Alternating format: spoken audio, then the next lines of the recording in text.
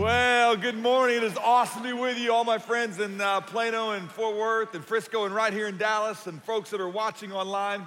This is an amazing time to be together, and I am really excited about the series that we're beginning here in 2019 that we're going to study together. We're doing a series called How He Built This, and we're going to talk about the fact that Watermark is a community of people that has not always existed in amazing structures off of 75 up there between Spring Valley and Legacy, right off I-30 there at Cherry Lane, and not off the tollway up there right by Frisco High School or off 635 here in Dallas.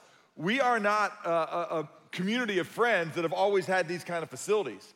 And I think it's easy to turn off the tollway or 635 or I-30 or 75 and assume that you're pulling into this monolith of a box church that just wants to process people through here and get folks to show up on the weekend. And what we're really about is getting you to come back and listen to us online, and you couldn't be further from the truth. You need to know that 20 years ago, we're about to start our 20th year of ministry together as friends here in this Metroplex area and around the world, and it's amazing. It's amazing to think about what God has done these last 20 years, and we thought as we head into completing our second decade, starting our third, that it'd be really good to remind all of you friends that have joined us over the last number of years exactly how God built this. And He didn't do it with buildings. He didn't do it with charismatic personalities. He didn't do it with programs.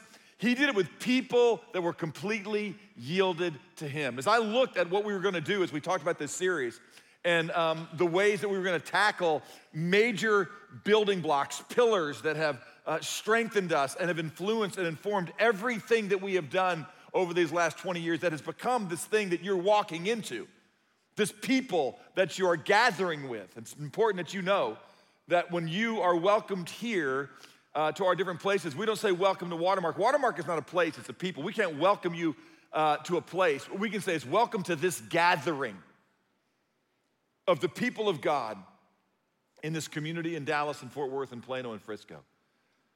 This is a gathering right here where we're together to encourage each other, to remind each other what is true. We famously have ripped down the words worship center on the places that we gather in our large gathering because we don't want you to think that these rooms are our worship centers. This is the worship center. Any place that somebody who knows God walks and abides with Him, that's the worship center. This is called Stage 1 on one of our campuses. It's our largest stage where we can gather and communicate to one another and remind each other. I like to call these rooms the R&R because we come in here to remind ourselves of the greatness of God and to remember how we want to respond to the greatness of His love for us. These are weekly pastors' conferences. These are gatherings of His people, and we welcome folks who don't know Him yet or who are not yet part of this community of priests and pastors to be in here with us, that you might hear us talk about the greatness of God so you would come to know Him, or that you might see us responding to Him and you would want to join us in living a life of great faithfulness. But as I thought about what we were going to do each of these weeks, I was not happy with something that was kind of lacking inside each of my intended topics. And I also wasn't wild about the fact that I wanted to talk about this one thing, but I knew it needed to be addressed somehow. And so as I wrestled it, I came up with a solution. And I think you're gonna be encouraged and bothered all at the same time. So one of the things that happens when you get to my life stage, as you know, many of you who've been around here for very long know that I'm a dad of 6 kids, and my kids now are largely out of the home. I have 2 in college, 3 that are out of the house, married and parents themselves, and one that's still with me in the home. He happens to be a freshman in high school, but I'm at a life stage where some people look at the Wagner clan and they just go, hey, Todd, Alex, you guys seem to have done a decent job, or something, good has happened there. Your kids love each other. They largely love you. They all radically seem to be pursuing this Jesus. I was so encouraged this morning to get a text from one of my kids just saying, Dad, you remember that thing we looked at? It was 3 years ago. I completely forgot it. He goes, can you help me remember where that was? I want to share it with some friends this morning. And as he was just trying to spur others on, I was spurred on to go back and remember what we did in July of 2015 together. And my kids are just kind of on the journey with us. And sometimes people say to me, Todd, would you just talk to us a little bit about parenting? And so I go, yeah. And so what I did is I kind of put together in my mind over the years kind of 4 major principles when I'm talking about parenting. I'm going to share them with you really quick. And I think you're going to see why I'm going to do what I'm going to do this morning. So whenever somebody asks me to talk about parenting and I have a short amount of time, I kind of spit off these 4 things. And because I'm an idiot and I want to remember them, parenting starts with a P, so I came up with 4 Ps. Here are the 4 things I always tell folks. If you want to be a good parent, you got to have a plan. You don't just happenstance. You don't fall into successful, intentional human development. So I always say, don't get intimidated. Don't try and go, by the time my kids are 10, they're gonna know classical Greek and have read all the classics, right? They're gonna memorize the Psalms. I mean, listen, that's not a bad idea if you can pull it off, okay? But about the 3rd time you try and do a 45-minute family devotional with a bunch of 3 and 5 and 6-year-olds, you're gonna just, cash out right there. But you wanna have a plan, right? Extraordinary kids don't come from ordinary homes. Ordinary homes don't just kind of let things fall their way. I just tell people, come up with something that you intend to do. Start simply and simply start. We have a plan for our fitness, a plan for our eating. We have a plan for how to develop our careers. We have a plan for our retirement. Most folks do. And we don't have a plan for the most precious stewardship in life that God has given us. The ability to give birth to and shape to eternal humanity made in the image of God. So develop a plan. One of the things I love about this place is that if you want to partner with other parents, we help new moms, okay? And in Square One, we've got a ministry called Nest that helps moms develop a plan. We've got ministries for dad called Dad U. We have a blog, watermark.org/parenting, where you can get weekly tips from other parents that are giving you ideas about their plan, and you can learn from them. We have resources online, so get a plan. Start simply and simply start. Secondly, in addition to have a plan, I always tell people that this is probably the number 1 rule of parenting, be present. You must be present to win. You cannot influence somebody else that you don't have a relationship with, that you're not present with. When Jesus, in fact, wanted to make disciples, he didn't call them to a lecture. In Mark chapter 3, it says, and when Jesus selected his 12, he called them that they may be with him. And you can have a great plan, but if your plan is to advance your career and to travel and to be gone and not be present, not be home, not be at family meals, not be there at bedtime, not be involved in their life and their games, then you will not do an effective job of shepherding the life of a child. You must be present to win. Thirdly, you gotta be a parent. Your kids don't need a buddy. They don't need a friend. They don't need a peer, they need a parent. They need a mother and they need a father. They need somebody who's gonna love them, who understands sacrifice, who understands a call to responsibility, who isn't tied up in giving their kids blessings so much that when their kids need something pulled from them, that they're not so anxious to give it to them because they love the idea of sharing this with their kid that they can't deny them that right in that moment. They need a parent who says no, who's willing to do what the scripture says, which is to say, listen, we're not like every other parent. We are aliens and strangers in this land. So just because all your friends have cell phones, just because everybody else is doing this, it doesn't mean you should. I was having a conversation with my freshman this week, and I just looked at him, I go, bro, do you understand the principle of delayed gratification? Do you know what delayed gratification is? And you'd have thought I was asking a 3rd grader what the Pythagorean theorem was. I go ask Alexa what delayed gratification is. And so he walked over to that, Homeland Security spying device that's in our home. And Alexa had no idea what delayed gratification was. And so I sat him down, right? And I just said, let me tell you what delayed gratification is. You gotta be a parent. Your kids need an adult. And then fourthly, if that adult that's present, if their plan is not to be radically involved with Jesus Christ, it doesn't really matter what you do. Your kids are gonna learn to love what you love and do what you do. Kids often fail to do what you say, but they rarely fail to do what you do. You gotta be a passionate follower of Christ. I have shared with you before that one of the things I did all the time is I would give my kids a parenting survey. I mean, I would just ask them questions. I would write them down. There'd be a series of questions that were on the survey. I'd make them up every time. They'd be different. Like, hey, what was your favorite memory from this last year? If you could do anything with your dad this next year that you think would be really fun, what would it be? What fear do you have that you aren't really sure you can share with somebody? What do you wish God made different about you? If you could go anywhere on a fun little trip inside our community, where would you go? What's something you want to learn this next year? And so I'll just make up different questions, right? What do you like more? Frozen yogurt, okay? Homemade ice cream, or Bahama Bucks slushies, right? And then I would just, at some point over the year, I would take them before the next survey and I would just do something with them along that regard. I would ask a survey, but all those questions were fluff and they were always there so I could ask one question that showed up every single time I did a survey. It was always buried in there. It wasn't in the same place, but the question I always put in there is, hey, what is your dad most passionate about?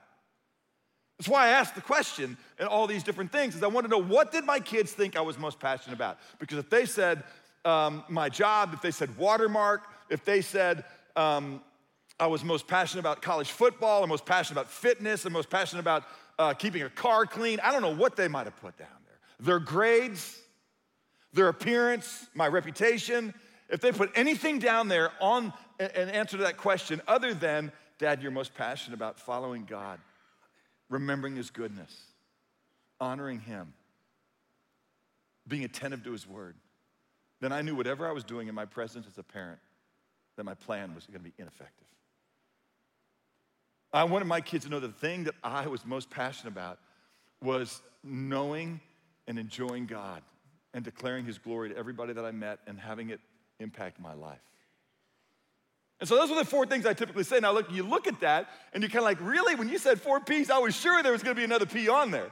And there really kind of is, okay? But if somebody comes up to you and says, Todd, what should I do as I try and disciple another person? And I just go, we should pray. You're gonna be like, okay, good, thank you. I appreciate the fact that you said pray, right? Because of course we should pray, right? We pray before everything. There are some people who get mad at me every week. How come you don't pray before you speak? Why don't we pray more in the midst of a service? I mean, we don't start anything. We don't start city council meetings still by and large without some ceremonial prayer. And when people ask you, hey, how do I parent? If you don't say prayer, you're messed up. Well, Todd, you didn't really say prayer. Well, that's because I don't want to lose you by just having you kind of sit there, take notes. And I go, the first thing you got to do is pray, because somebody's going to just kind of elbow their wife and go, okay, when he's done talking about the obligatory prayer thing so he sounds spiritual, let me know when he goes to the second piece so I can take notes. Because of course you pray. Or what somebody does is they go through their 4 Ps like I just did, and then they add this at the end. And of course, all 4 of those things have got to be constantly informed by and laced with prayer. It's like we talk about prayer like it's like, yeah, this thing we got to talk about, but do we really do it? Or we just go back and we kind of add it on like, oh yeah, and don't forget to pray. But prayer is one of those things that if I told you how God built this was prayer, you go, yeah, that's what every church says. But I want to tell you something, that's not just what we say, it is true. And here's what you need to understand. I don't care so much about people being involved in the activity of prayer as I do people continually living with an attitude of prayer. I'll say it this way, that I don't really get too worked up about being committed to being on their knees, as I am absolutely committed to having people being on their feet prayerfully. I don't care if people are on their knees praying as much as I care about the fact that they're continually on their feet prayerfully.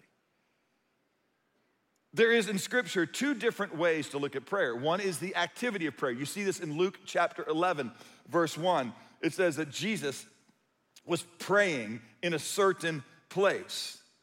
And then it says, after he had finished, one of his disciples said, Lord, teach us to pray. Like you in that place right there, we're praying. He was in the activity of prayer, and his disciples saw him actively praying, and they go, teach us to do what you're doing that's over there. That's the activity of prayer. You see the same thing in Mark chapter 1, verse 35, where he says, early in the morning, while it was still dark, Jesus got up, left the house, and went to a secluded place and was praying there, the activity of praying there. But one of the problems with the activity of prayer is when we say amen, we get up off our knees, out of our prayer closet, done with our quiet time, we kind of now charge into the day. It's kind of like I had my good breakfast and now I can go to work and use the energy of praying. And that is a problem.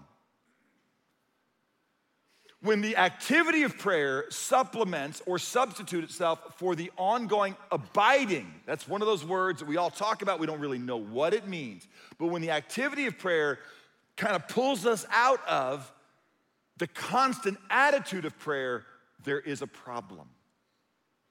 Because what Jesus did continually is remain with the Father. He said, I and the Father are one. Not just when I'm in the activity of prayer, but everything I do, the words of my mouth, the meditations of my heart are constantly acceptable to God. I am running everything I do through this grid of God, what do you want? Not my will, but your will be done right now. Not your will is that I pray a little bit and then get busy without you, but I remain with you continually. The life which I now live in the flesh, I live by faith. So the attitude of prayer shows up in Scripture this way. In 1 Thess 5:17, there's this word that says, pray without ceasing.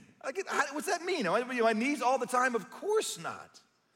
It's talking about the attitude of prayer. Ephesians chapter 6, verse 18 says to us right there, it says, with all prayer and petition, pray at all times, the Scripture says, in the Spirit. And this way you'll be on the alert and you'll persevere for the petition of all the saints. So we're to pray at all times in just the sense that, hey, God, what is controlling me, what is directing my life in this moment is how I can glorify you and enjoy you by being obedient to your will and way, because I realize that my will and way is always gonna end in trouble. So even when I'm not in the activity of prayer, I wanna be attitudinally surrendered to you. It's what the Scriptures mean when it says be filled with the Spirit. Be continually being controlled by the love and the goodness of God and intimately walk with him in all things. Don't be controlled by anger or lust, but by the love of God. Let it constrain you. Don't walk in the counsel of the wicked, stay on the path of sinners, sit in the seat of scoffers, but delight yourself in the law of the Lord. And on that law, what's God want? Day and night, meditate on it. How should I respond to this person? How do I respond to this pain? How do I respond to this trial? Watermark was built on prayer. And I'm not talking about this. When we first met, listen, literally, in 1999, before we actually launched, we gathered together as friends who looked and we didn't really see a place that we could invite people to and just welcome them to with great joy and just say, gather with us as we abide with Jesus in this community. We got friends together, and this is the Watermark. This is like week 2 or 3 or 4 of Watermark. When 8 friends invited about 8 more friends, let's just start praying together. The activity of prayer begun, and then we got done with the activity of prayer, and we said, let's all live prayerfully this week. Let's encourage other people to come. Hey, at my house this Wednesday night, we're gonna gather friends, and we're gonna get in the room. We're gonna talk about what God wants his people to be in a city. And we would do coffees where we would prayerfully discuss what God wanted his community of people in Dallas, Texas to live like. And we looked at the Scriptures and we prayerfully spoke to one another and encouraged one another. Prayer, activity, prayerful living. Community of saints praying, community of saints living. Talking about what the church should be, what a community of Christ's followers do. It's what Jesus said we have to do if we're gonna be successful for him as his people. This is the problem with most of the church and most of America, is it's got, come and listen to me, church. Come to the church, the building, the place for an hour and do church with us for an hour. And I'm just telling you, that's not how Watermark was built, and it's not how Watermark is gonna finish its 2nd decade and go into its 3rd. We want to be the church. We don't want people to come to the church gathering. We want the church to gather to prayerfully be reminded who God wants us to be. And so we have to continually spur each other on. We have to sometimes go through the activity of prayer where we meditate on God's word and remind ourselves of things that God wants, because most people think prayer is this chain we pull to ring in heaven and get his attention to go, do you see what's happening on earth? Can you change what's happening on earth? That's not prayer. Prayer is not getting earth's will done in heaven. Prayer is meditating on heaven's will so we can live the way God wants us to on this earth that is still gonna have sickness and death and disease. And so we gotta remind ourselves of things that are true prayerfully. And Jesus says, hey, church, in Acts chapter 1, verse 8, the church was just beginning to meet. He says, but you will receive power The word is dunamis. It's where we get the English word dynamite. You're gonna blow that place up, man. When the Holy Spirit has come upon you, and you shall then be my witnesses, right there in your own little city, in the larger county, and then in the larger region, and all over the world, man. Something's gonna happen through you because you are gonna blow it up. You're gonna go into the darkness and become light. You're gonna go into the decay and be preserving salt. You're gonna be my people if you live prayerfully when the Holy Spirit comes upon you. Well, how does that happen, Todd? It happens when you trust in Jesus, who pays the debt that separated you because of sin from God. He bridges the gap, and you now walk with him. And you restore Eden that was lost because you're with God. And you no longer do what you think is good and avoid what you think is evil. You trust in the God who is good, and you say, not my will, but your will be done continually. You don't go to an action of prayer, you begin to live prayerfully. And when the Holy Spirit, when you see the goodness and beauty of God is all that matters, you are attentive to his will and way, and you begin to live in fellowship, and then even sometimes in your fellowship with a gathering of other believers who know the goodness of God, you do things that aren't what God wants you to do, and so you prayerfully respond to your sin. And you seek forgiveness from one another, and you extend grace to one another, and you confess what you just did wasn't consistent with prayerful living with one another, and you spur each other on, and you become his church. This is what Paul said. When Paul was kind of writing down, there's one place in Scripture that really is the main beginning missionary leader in the early church after Jesus was a guy named Paul. And in Colossians chapter 1, verse 28 and 29, Paul said this. It says, we proclaim him. We talk about the goodness and beauty of God. We admonish every man, every human is the idea, male and female. We teach every male and female, every human, with all wisdom that we get from God, not from us. It's not Todd giving his best ideas.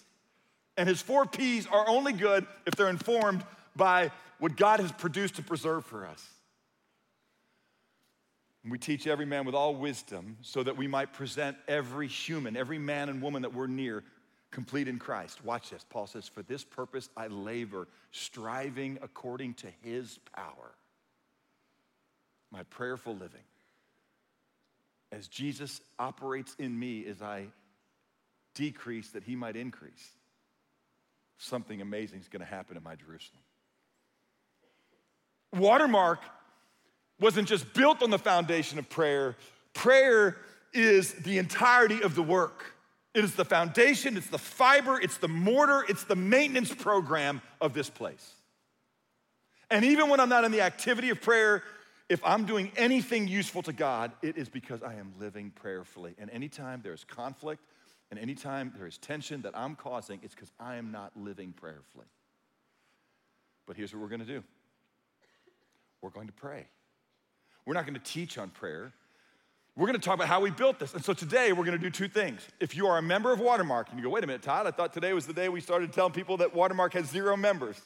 Every January, we've got 0 members. We want to find out again who wants to prayerfully live with us in obedience to Jesus because of the glory of God's love expressed through the cross. In all of our imperfection, we're going to just say, God, we love you. We see your kindness for us, and we want to respond to it. And so what we do is we just all re-up every year. If you have been through the membership class where we talk about what it means biblically to prayerfully obey him, and you have then said, this is gonna be the small community of friends where you've got at least 3 other members of Watermark that you're committed to, where you're tied in to a shepherd or a staff person that is probably just 1 or 2 degrees of separation separated from me. If you're in a community group and been through membership class and you have deployed your gifts for the work of ministry, which is what every member of the body of Christ is to do, then you're a member of Watermark and you know who you are, okay? Now you need to fill out the 4B form before the end of January. You're telling us, not this year, I'm done. I'm moving on to other things. And we'll encourage you and we'll love you in every way that we could. And so what I want to say to you is that if you're one of those members, I'm about to ask you to leave and do what we did, believers, in the early days of Watermark. Not believers, but members. We're gonna give you the 1999 prayer guide. And here's what you're gonna do. You're gonna go to watermark.org/prayer. And there's 2 prayer guides that are there. One of them is the 1999 prayer guide that we used every week to pray as we began the work, the activity. The other one is praying through our 4B form, our desire to help others believe in Christ as believers in Christ, who then will belong to his body and be trained in truth that we might be strong in a life of ministry and worship. They're both there. Every one of you can get it. When you walk out dispersed all around the campus in a minute at each of the campuses, I'm gonna let you go, you'll see that there are people out there to hand those things to you. And in fact, what I wanna do right now is we're gonna let each of the campuses go, okay? And then your local leadership is gonna take over and explain how you can do it in your campus. So we're gonna have times of prayer and a coffee. So we'll see you, Fort Worth, Frisco, and Plano in just a moment. And online, folks, you can go to watermark.org/prayer and see what we're doing. And the rest of you stay here with me.